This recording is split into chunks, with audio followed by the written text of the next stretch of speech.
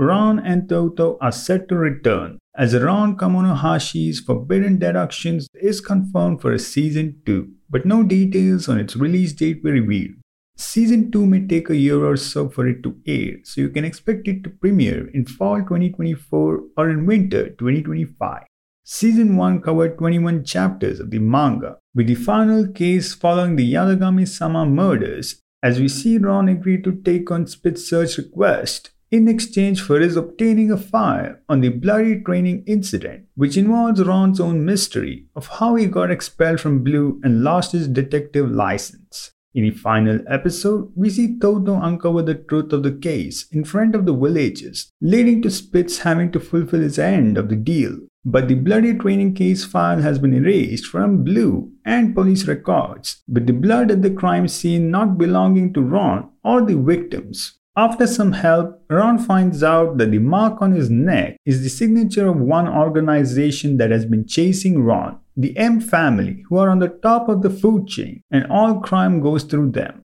However, all Blue alumni who have tried to solve a case related to the M family have died, but Ron is excited by this new challenge. The epilogue shows a girl, Winter, and a brother, Milo, who are of the Moriarty family, talking about how the M family's perfect crime has been hindered by Sherlock Holmes and his descendants. Since Ron shares blood from both families, they absolutely cannot allow him to live his life as a detective. Therefore, they will determine whether or not he is an appropriate fit for the Moriarty family only after he has abandoned his deductive skills for good, as Milo Moriarty, the first child of the Moriarty family, tells Winter Moriarty, the fourth child, to go give Ron a taste of terror. Season 2 will focus on Ron's investigation into what happened during the bloody incident, as we see him directly go up against the House of M to bring them to justice. From a head floating amongst balloons, a drowning body,